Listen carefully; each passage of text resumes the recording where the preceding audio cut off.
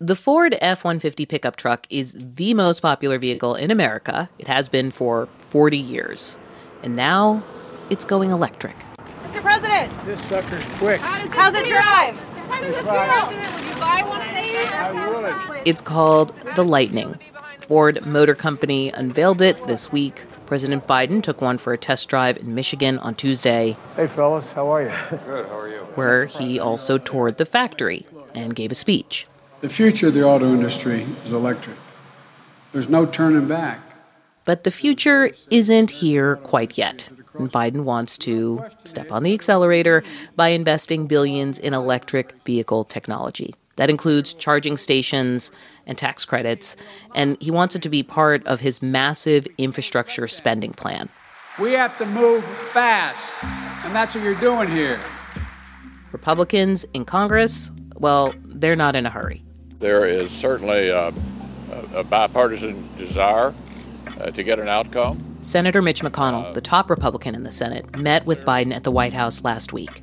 And I think the first step is obviously to define what infrastructure is. McConnell was there with Kevin McCarthy, the top Republican in the House. What is the definition of infrastructure?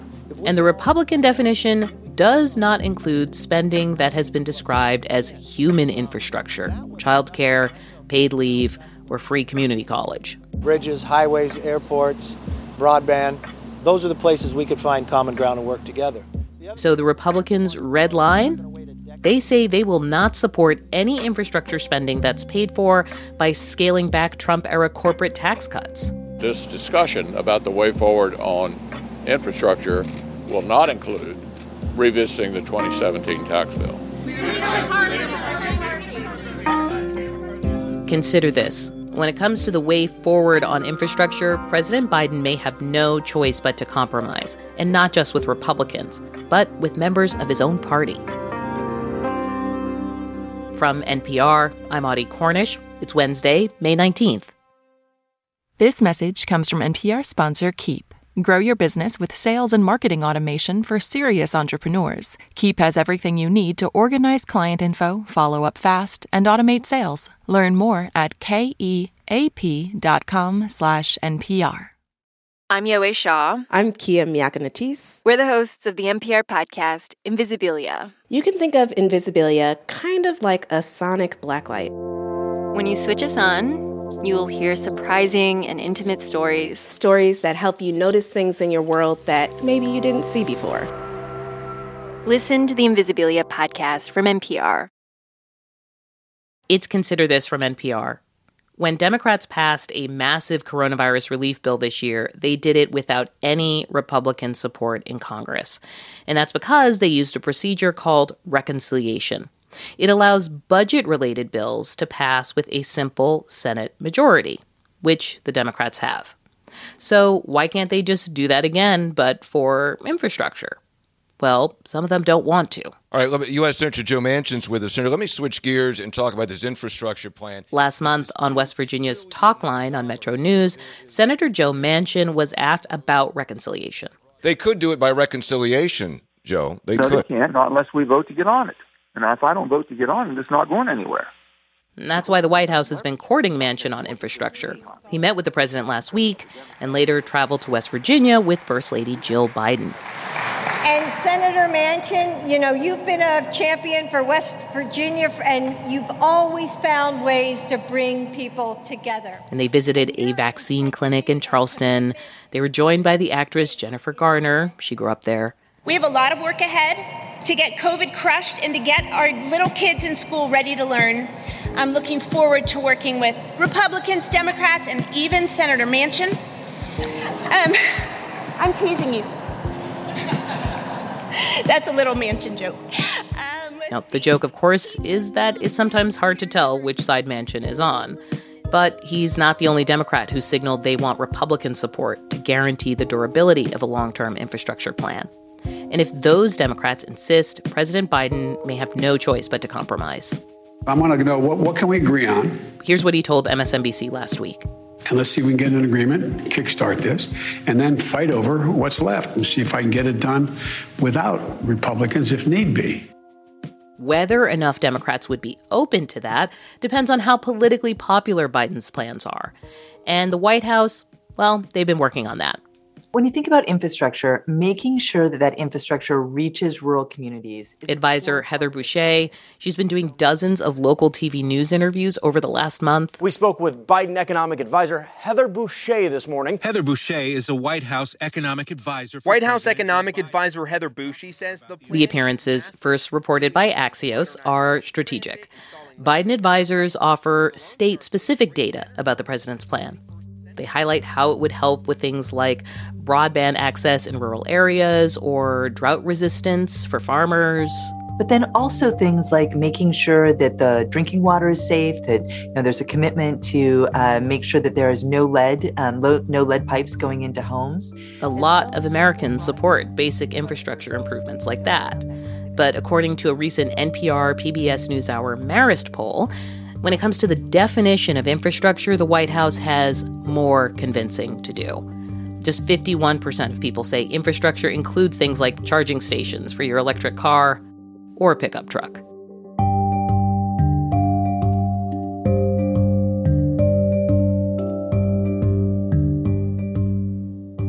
For all the talk of energy innovation and electric cars, one small part of Joe Biden's infrastructure plan is based on an old idea from another era when millions of Americans were out of work. In magnificent natural beauty of the American national parks have gone many companies of the Civilian Conservation Corps to further... In the depths of the Great Depression, then-President Franklin Delano Roosevelt created one of the most celebrated public programs in U.S. history, the Civilian Conservation Corps. It was part of FDR's attempt to transform the economy in a time of great economic crisis. And Joe Biden wants to do the same thing with his infrastructure plan. He also wants a new kind of civilian workforce to be part of it. NPR's Scott Detrow in Washington and Nathan Rott in Montana explain how that might work. Nearly 100 years since the creation of the Civilian Conservation Corps, much of its legacy is still being put to use. Of everything they did here, this tunnel's the most impressive piece of work. Tom Forwood is the assistant manager of Lewis and Clark Cavern State Park in west central Montana. 538 feet long, blasted from the outside in. The tunnel is big. You could walk down it comfortably until the passage opens into a massive dark cave where the air is heavy with a chilly humidity.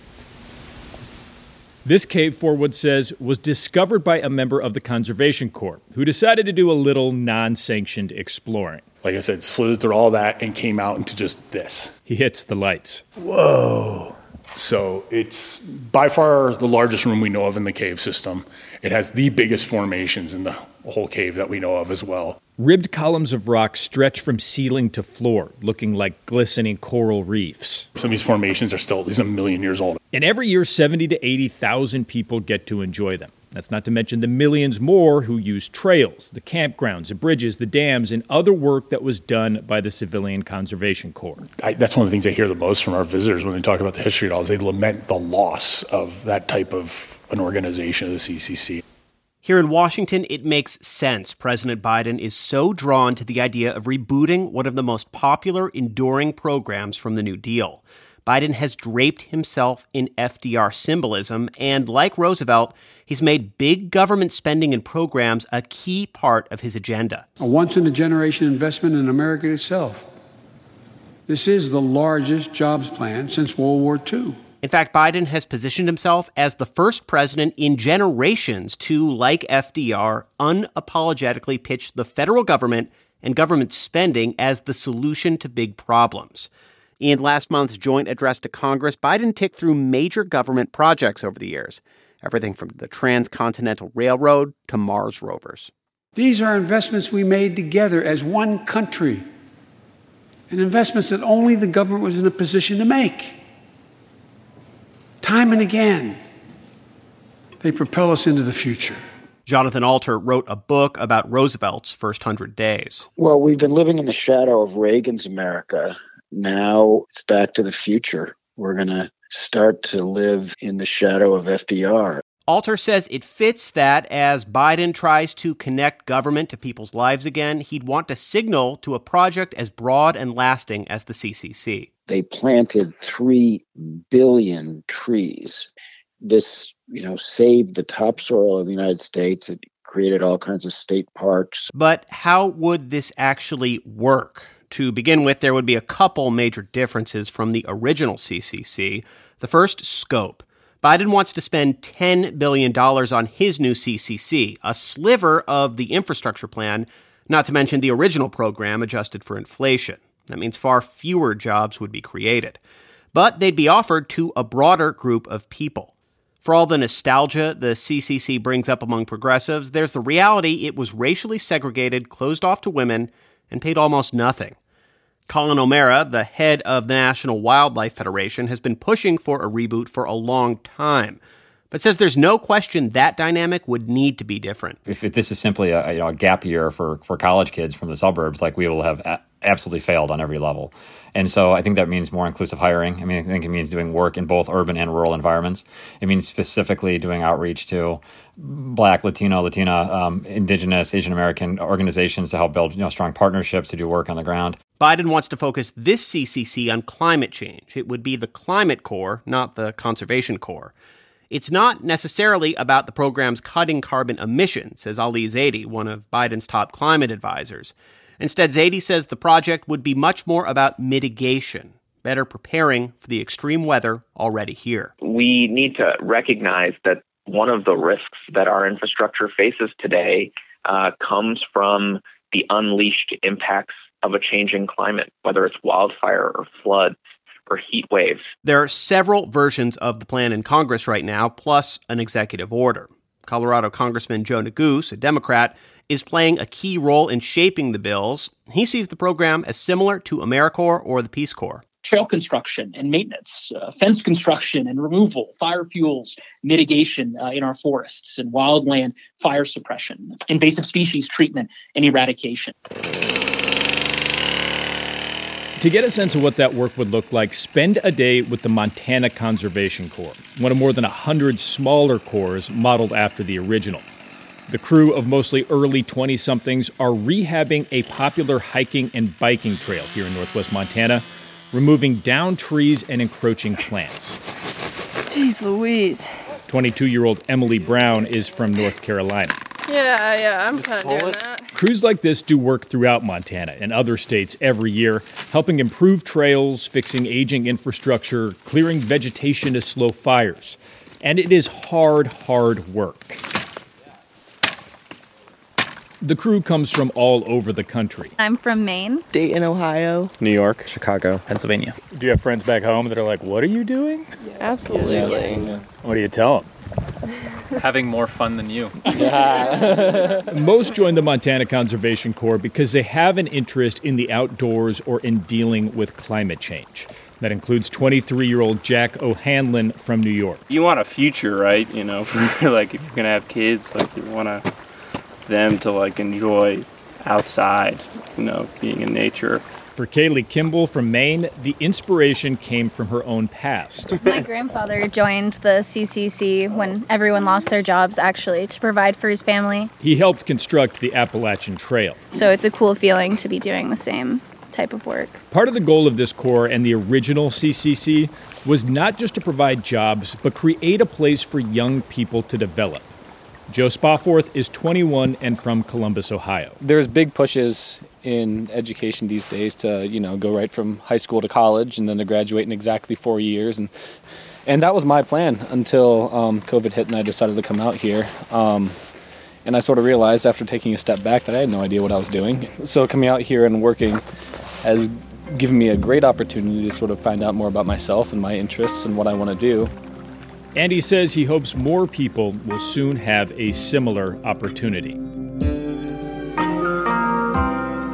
NPR's Nathan Rott in Montana, reporting there with White House correspondent Scott Detrow in Washington, D.C. It's Consider This from NPR. I'm Audie Cornish.